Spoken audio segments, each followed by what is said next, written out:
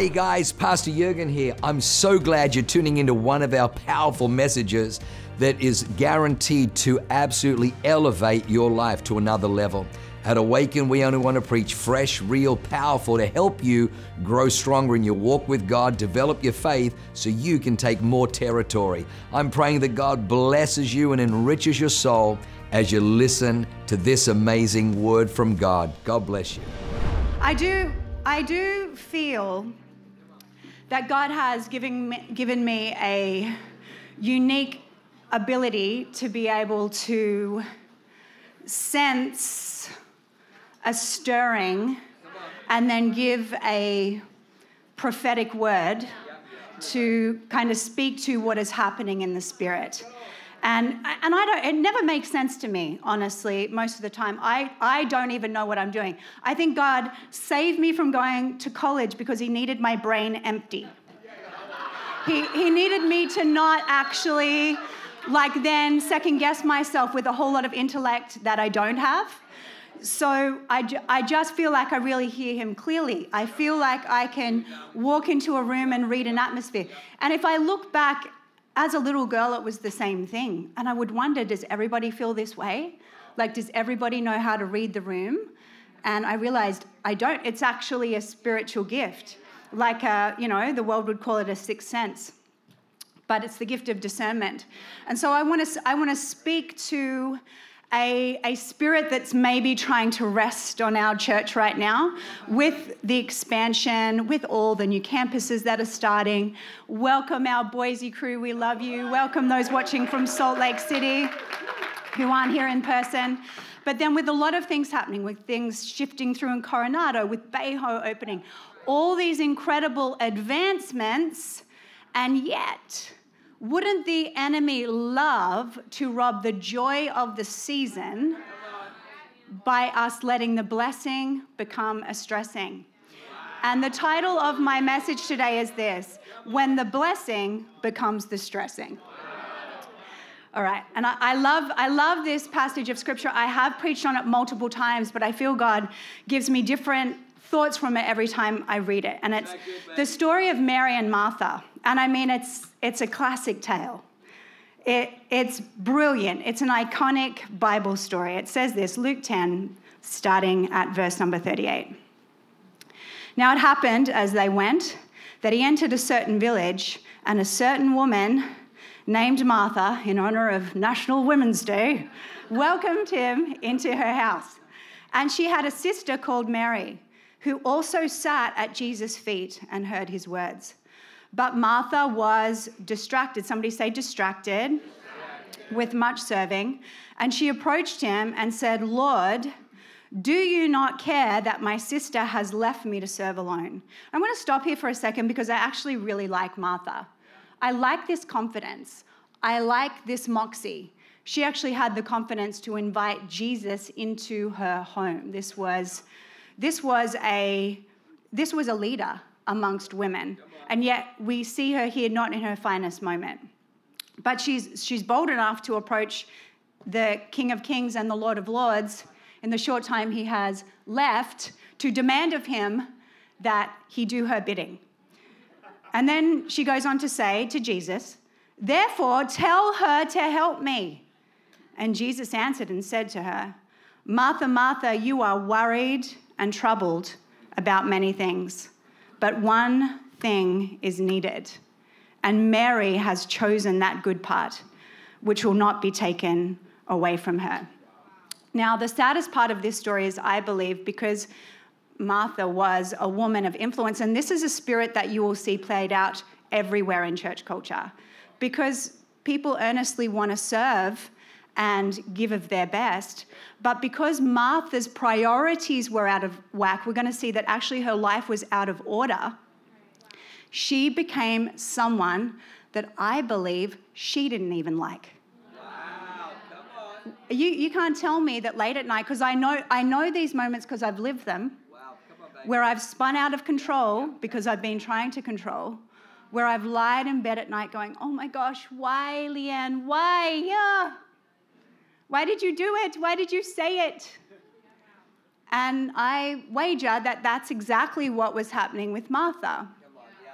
What was running through her head is, oh my gosh, why do I act the way that I act?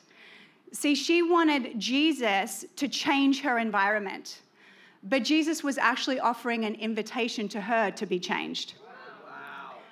So he's like, you are worried and troubled about many things. He doesn't say that there aren't going to be worries and troubles, and I'm going to get to that. But he is saying you want to control the environment, and instead I'm actually wanting to change you. Like your sister has a peace. She's in the same room, faced with the same needs, in the same circumstance, but has a completely different composure. Because you want the world to change, Martha, but I want to change you. So I want to bring some points out this morning. And this is not let me make it very clear today.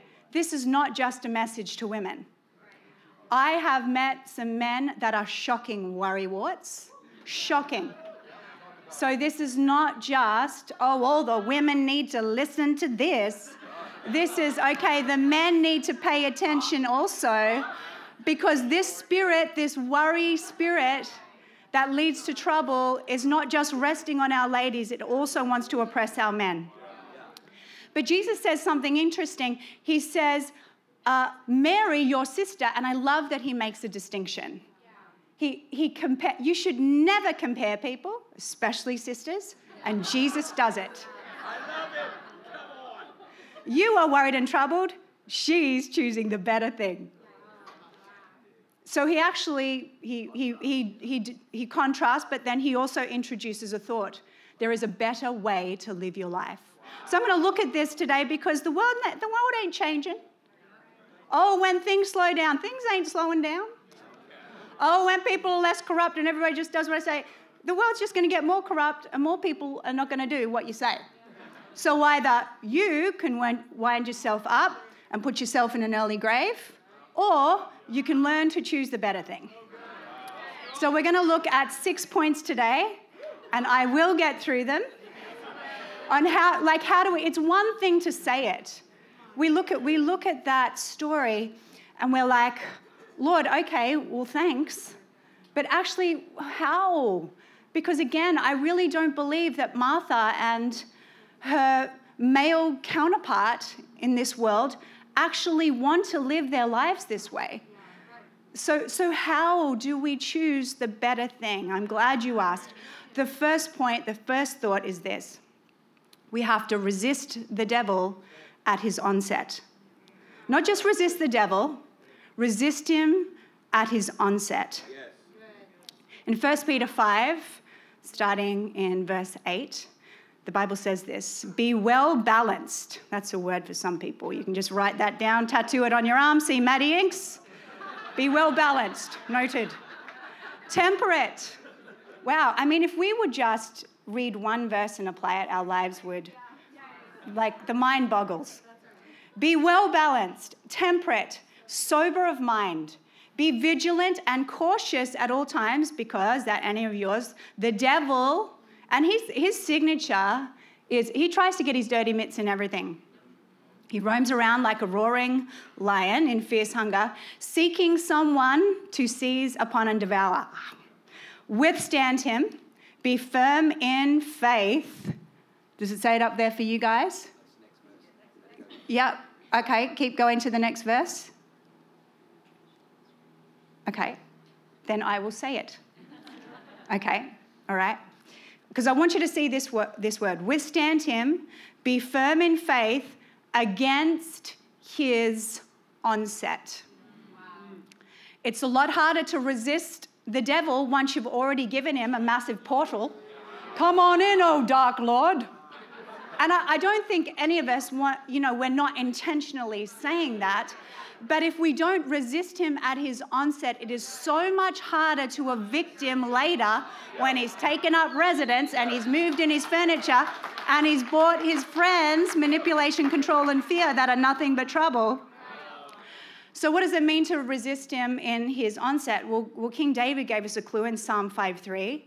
My voice, O Lord, you shall hear in the morning. I will direct it to you, and I will look up? Where are you directing your thoughts and your voice in the morning? How you position yourself in the morning makes a huge difference to how your day looks. Pastor Katie came up with the most incredible phrase that hit me like a ton of bricks at the beginning of the year. She said, what if your busy life was your reason and not your excuse for spending time with God? Because I've found that if we don't give God our first, it's going to be very hard to give him our last. And then we wonder why we're winding ourselves up and taking chaos and causing drama wherever we go, because we're just living our life out of order. The better thing isn't the only thing, it's just the first thing. So the better thing wasn't, well, I don't want you to do anything else, just sit at the feet of Jesus. He's saying this is where you start, and that way you're going to finish well. But a lot of us don't start there, and that's why we don't finish well. So what would that mean for you to actually start your day resisting the devil at his onset? Would it mean you get up just a little bit earlier? Would it mean that you have to reprioritize how your morning looks and you have to prefer time with the Lord over yourself? But it makes all the difference. So my life dramatically changed, and I really believe I became a much more pleasant person when I gave God the first of my day. He wants our tithe, which is the first of our finance, but he also wants the tithe of our time. I want the first of your day. And it's not because God is greedy. It's because he knows that we live in a world that is full of worry and trouble. And in order to live life in a way that blesses us and refreshes others, we've got to make sure we get the first thing first. So we have to resist the devil at his onset. I remember preaching this word to our Cherish women, like a version of it, many years ago, and I used the analogy of every day there is a bidding war for your day. So there is a divine auctioneer, and there are several people bidding for your day. One of them is worry. One of them is trouble. One of them is distress. One of them is anxiety, and the other one is Jesus. Will you give me the first of your day? Will you give me the first of your day? Submit to God, resist the devil, and he must flee. What would it look like, my friends? How would your life change if you submitted the first of your day to God? Pastor John did a message many years ago called The Drop Zone. I feel like that message needs a comeback, actually, because it's the drop zone when you position yourself. And listen, I can sometimes wake up with worries, stresses, offenses, things cycling through my head, and it's actually a discipline. I have to say, I'm not giving my thought space to that. My voice you will hear in the morning, O Lord. I will direct my praise to thee, and I get in the word. And the Psalms and the Proverbs and the stories of the prophets, they calm me down and they right my spirit and they put my life in order. Maybe today you're not living the life you want to look because you haven't chosen the better thing. The better thing is giving the first to Jesus. Resist the devil at his onset. The second thought is this one. Don't borrow trouble. My mum used to say this to me on repeat as a little girl. Oh, Leanne Edith, you borrow trouble? And she was right. I did. I would immediately spring to the worst case scenario until I disciplined myself. And, you know, the amazing thing is, if what you carry as a kid, you will not grow out of, you will grow into, unless you allow God to give you a divine intervention. So here's what the book of Matthew chapter 6 says, Jesus speaking in verse 34. Therefore, do not worry about tomorrow, for tomorrow will worry about itself. Now listen to this part. Each day has enough trouble of its own. Listen, I want you to hear something. Trouble is coming for you, but for the love. Don't ask for an advance payment. Don't Don't be like, well, I'll have today's trouble too, Lord, and can I have it also from next year in a lump sum?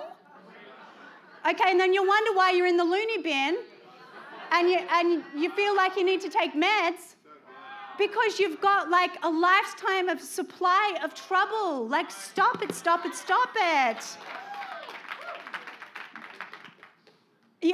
You're exhausted because you're time traveling every day. Not just into the future, but the past, by the way. But especially into the future, and you grab it. I'm going to get next year's troubles, and 10 years from now, I got some troubles. I'm going to grab and pull them back into my today and then wonder why my life sucks. Because Jesus told you every day was going to have trouble enough of its own. Don't go running and grabbing trouble that you're not ready to handle. Here's what Matthew, and you don't even have context for what's going to happen. Why would anyone want to know the future? I don't understand. Like, God, it's fine. You're in it. I'm walking with you. It's going to be okay.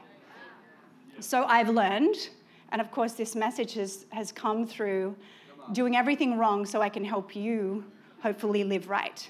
A wise person learns from other people's mistakes. But I've learned to wake up in the morning and say, what problems am I going to solve today? I taught my son Tommy, who could maybe have little self-awareness, especially when it comes to his understanding of body language. And all the media team are laughing because they know it's true. That's why he's perfect in the creatives. Like, so he would talk, but his face would be so like, I'm like, Tommy, you look depressed. He's like, what? I'm not, I'm fine. What? I'm like, Tommy, smile. And I actually had to teach him. I said, Tommy, you need to learn to smile talk. Hi, how you doing? Can I get you that? What video? Tell me again. Like smile talking. I'm giving you a key. Smile talking. But you know, more than just like, the world needs more smiles, but it's not just for everybody else. It's for you. So instead of waking up in the morning, what troubles do I have to solve today? What problems am I going to solve today? Strap me to the wheel. We got this, Jesus, because I'm not launching into the future to grab trouble that I can't handle today. I'm going to take today as it is with you, with faith, knowing that even though the word says, in this life you will have trouble, but don't be overwhelmed because I have overcome the world. You can overcome every trouble you face every day with the Lord, but only a day's trouble. Only a day's. And if you're grabbing what's not yours to grab from the future, you've got no one to blame but yourself. Amen, Leanne. Don't use your imagination to create something you don't want. Another great tattoo, Maddie. I'm giving you awesome ideas. Write these down. Third thought. Now, this is going to maybe confuse some people, especially the doers amongst us. If you aren't empowered to fix it, don't try. If it's not your job, if it's not your place, and if you literally cannot do it, stop trying. Because you're in danger of becoming like Martha, who was a manipulator and controller, and I believe she didn't want to be, because she invited Jesus into her house. This was a virtuous woman, but she didn't know how to manage her own personality type. If you aren't empowered to fix it, don't try. My mum used to say this. You're going to hear a lot of Val Gray sayings. Recognize when something is a daddy job. So one day, for example, we were walking out the door to go shopping and the door fell off its hinges, like just front door, like gone. All of a sudden, we were vulnerable to attack from the Philistines. And I'm like, wow, what do we got? Mom, are you going to fix it? She's like, now that's a daddy job. Call your father. I'm like, that is profound in its simplicity. What are you trying to wrangle that is a daddy job? Like you can't fix this, but you are destroying yourself and people around you, trying. Again, stop it, stop it, stop it. Worry is a flesh response to what can only be solved by the Spirit. Wow. That's profound. Say that again. I'm trying to drop bombs. Worry is a flesh response to what can only be solved by the Spirit. You know what I figured out when I was going through writing this message the other day? Worry is not only useless, it's rooted in pride. I can fix it. I can fix it. I remember my Ash, he's a leader. He's like his daddy. He could do it all as a kid. I do it. But as a 3-year-old, he could not for the life of him button his pants. So because he wouldn't let us button his pants would fall down and he'd spend most of his toddler years naked. But it's a principle that I think it has some profound weight to it, because when you try to fix things you can't, people see your butt. Do you want to show people your butt? I really don't think you want to show people your butt. Let Daddy help you. But it's rooted in pride. 1 Peter 5:6 says this: humble yourselves under the mighty hand of God. God, I can't fix it, and I'm destroying everything and everyone trying. Set aside self-righteous pride. Isn't that amazing? Yeah. So I want to ask you people who like to operate this way, have you actually informed God that he's been made redundant? Because I don't think he knows. I think he's up there in heaven, still sitting on the throne, going, I'm ruling the universe. Have you let him know that he's been let go? Did you tell him? Because he actually thinks he's, like he's the boss and everything. So, did you let him know he's been replaced? So you're there like Ash trying to button your pants, eventually standing naked and not before the Lord, before the assembly. And God's just going, you finished yet? You done? How many more people need to see your assets for you to understand that this is a daddy job? Yeah. It's okay. So let me tell you a story about myself. So during COVID, this was one such a time. We were, as you know, on the front page of most newspapers. Ironically, Jürgen managed to dodge many of the events. It was either me and John and Becky and Mel Nutter at one point. I'm like, could you get the actual senior pastor for a change? But anyway, all this constant barrage of bad press and just insult, just one after one after one after one. And I remember being so worried and troubled about it because it was my reputation was being attacked. Nobody wants to be called a granny killer, incompassionate. And these were some of the kind things. Mike Yeager got called a plague rat.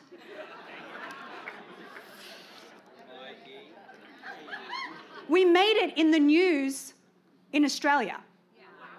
Our infamy traveled down under. I had people call it, we saw your news report, you got your church open. We had people from other churches calling and leaving comments on our, we couldn't, and you don't have the opportunity to explain your reasons and what God has spoken you to every person. And if you try, you'll never sleep, and you're asking for an anxiety disorder. So I remember coming to God and praying because I couldn't fix this. This was a daddy job. And he said, Leanne, I need you to give me your reputation as an offering.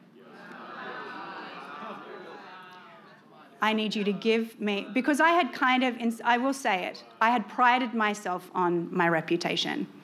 Leanne Gray, the Gray girls from a politically well-esteemed family in Australia, we do the right thing, us Gray girls. And I married Jürgen, that's enough controversy for my life. And there are times where I can just step aside, Lord, the husband you gave me, and get out of lightning bolt range. But I couldn't, there was no dodging this. I couldn't fix it unless I sent emails and responded to every nasty comment on, imagine. And there were times when I did that. There were seasons when I did that. And I was becoming Martha. I was becoming someone I didn't even like. And I felt God say, you can't fix this. Trust me with your reputation. Stop being your own PR person. You can't be your own public relations person. Give me your reputation as an offering. There are many offerings that the Lord will ask of you that aren't actually money. And this was one of them. It's so funny. Every time I see a Christmas card sent out, and I know this is a very American thing, with the whole family dressed up in all their finest, I always think, what kind of hell did the wife have to put the family through to make that happen?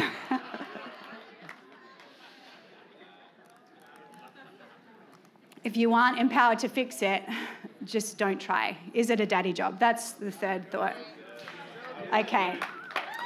The fourth thought, thank you. Never forget your Heavenly Father knows what you need. And this is really beautiful. So Jesus spends time in his first message in Matthew 6, to make a distinction between how beautifully our Heavenly Father cares for birds, and then at the end says, don't you think you're more valuable than a bird? Come on. How many people here believe they're more valuable than a bird? Right? Okay, so if you truly believe that, then understand, if your Heavenly Father knows the needs of a bird, which I appreciate, by the way, then how much more does he know what you need? Now, I want you to do a little exercise that has worked for me in the past. Whenever I feel like I am invisible to God, and the circumstances that surround me try to turn me into a Christian atheist, I look back for the signature of God in Leanne's life, where he's answered prayers that I haven't even uttered. Even when I was a little girl, in Australia, they had this habit of, I know it's going to be a shocking revelation, but I was good at athletics. I know I can't run now, but I was good. Because I just did every sport. So, if you hang in there long enough, someone will give you a ribbon and an opportunity. So I went away from my school to represent them in cross country. And the standard of the time in Australia was, when you would travel, this was back in the 80s, and you would stay in they would call a billeting situation, where you would stay in the home of another student. It's a lawsuit waiting to happen these days. I can't even imagine what went on behind closed doors in a lot of those billeting situations.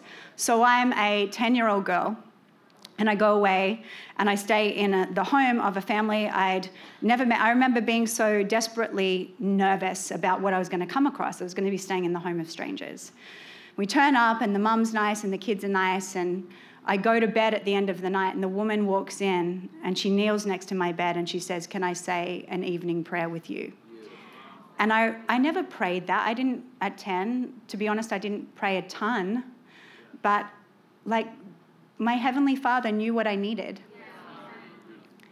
True for 10-year-old Leanne, true for 48-year-old Leanne, true for you.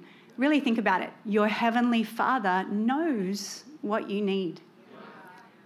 Jesus went to great lengths to communicate to people who were surrounded by other gods who were capricious and legalistic, to say to them, your Heavenly Father is not like other gods. You don't have to beat yourself, cut yourself, sacrifice to ridiculous ends. Like he actually knows you. He's acquainted with all your ways.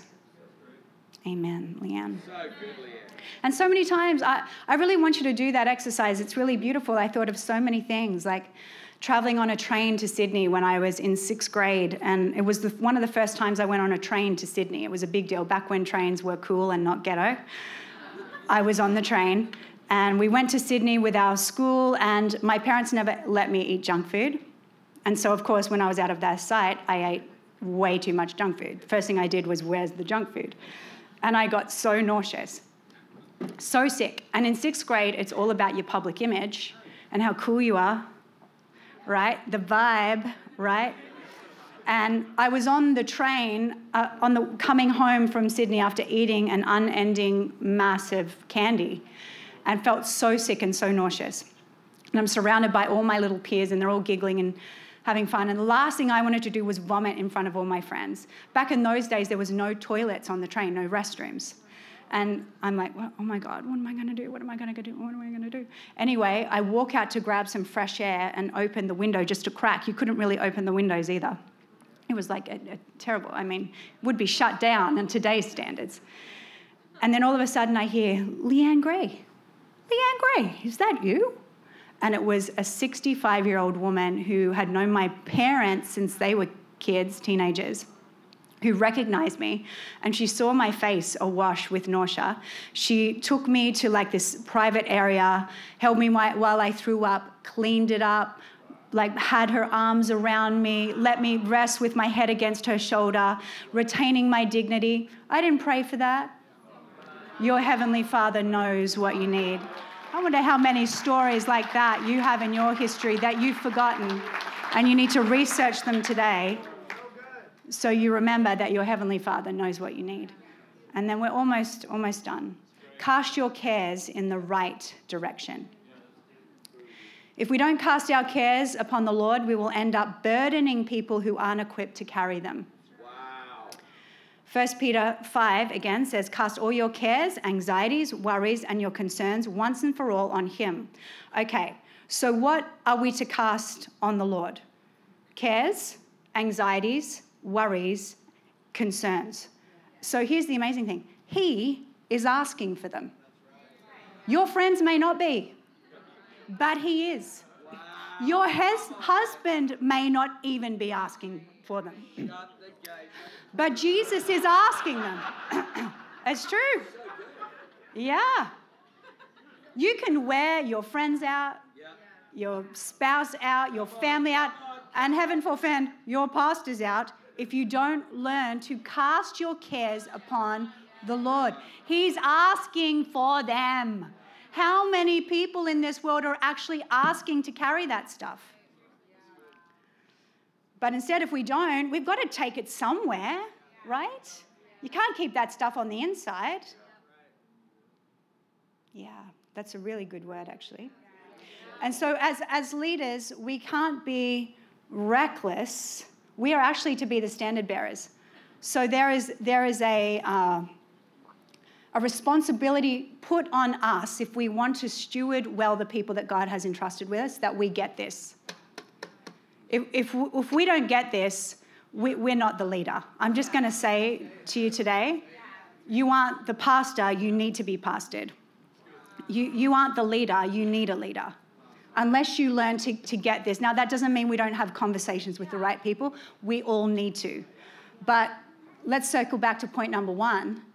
If you're spending and giving the first of your day to the Lord, you've got the right things in order, you're casting it. I give you this. This is a daddy job. I can't carry this, Lord, this offense, this pain, this misunderstanding, this situation that's outside of my control. You're asking for it all, Lord, and I'm giving it to you. It means that every conversation you have after that is either going to be an amen from a place of right standing or life-giving instead of pulling down. And I think as pastors, we need to be really mindful of this. People, for better or for worse, are looking at us as standard bearers. I want to see how you handle cares, anxieties, stresses. Do you fall apart and tear up the atmosphere like Martha did at the dinner party? Or do you learn to choose the better thing? And we know that, how do we cast our cares? Through prayer. You know this. Philippians 6:7. So I want to put this to you. What if every day, okay, if you haven't yet developed like a really close prayer life with the Lord, where you're not quite there, well, let's start at the beginning. Start every day by saying the Lord's Prayer. Just start there. Our Father, who art in heaven, hallowed be thy name. Your kingdom come, your will be done on earth as it is in heaven. Give us this day our daily bread, and forgive us our sins as we forgive those who sin against us. Lead us not into temptation, but deliver us from evil. For yours is the kingdom, the power, and the glory forever and ever. Amen. It's like the catch-all prayer that Jesus taught his disciples. So until you find your own rhythm in prayer, start with the Lord's Prayer. Then get baptized in the Holy Ghost and start to pray in tongues. That will make sure that you evict fear and doubt from your prayer, and you can pray prayers of faith because it's the Holy Spirit praying through you. So if you only pray two things, the Lord's Prayer and pray in the Spirit, and that's how you cast your cares. Amen, Leanne. And finally, all right, almost done. Do a heart check. John 14:1 says this. Do not let, somebody say let. Do not let your hearts be troubled, distressed, or agitated. So I want to ask you this question. What are you letting into your heart? What are you letting into your heart? Let's circle back to point one again.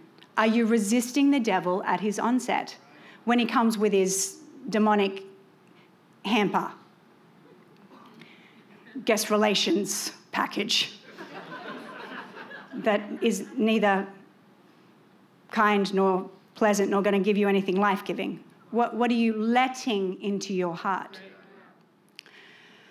Proverbs 4:23 says, above all else, guard your heart, for everything you do flows from it. Okay, here's how I can tell what you've let into your heart, because it will be evidenced by what flows out of you.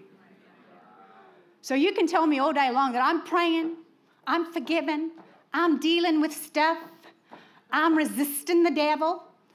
But if nonsense is flowing out of your life, agitation, drama, offense, bitterness, anguish, anxiety, fear, worry, trouble, liar, you are letting it in your heart.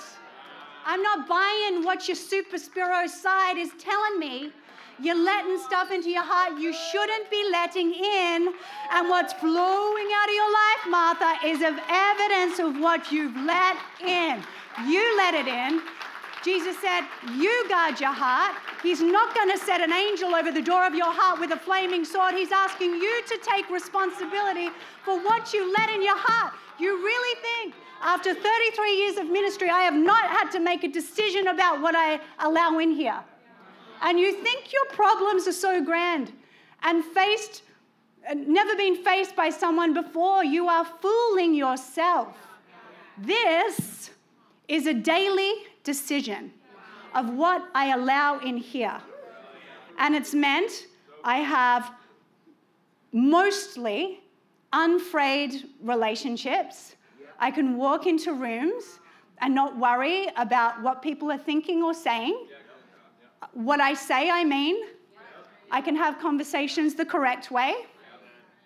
I can properly decide how I'm going to approach any day or situation because I've guarded my heart. I'm not letting that in, devil. You're not having that. You're not stealing my peace. Martha's heart had become a waste receptacle for the devil. Wow.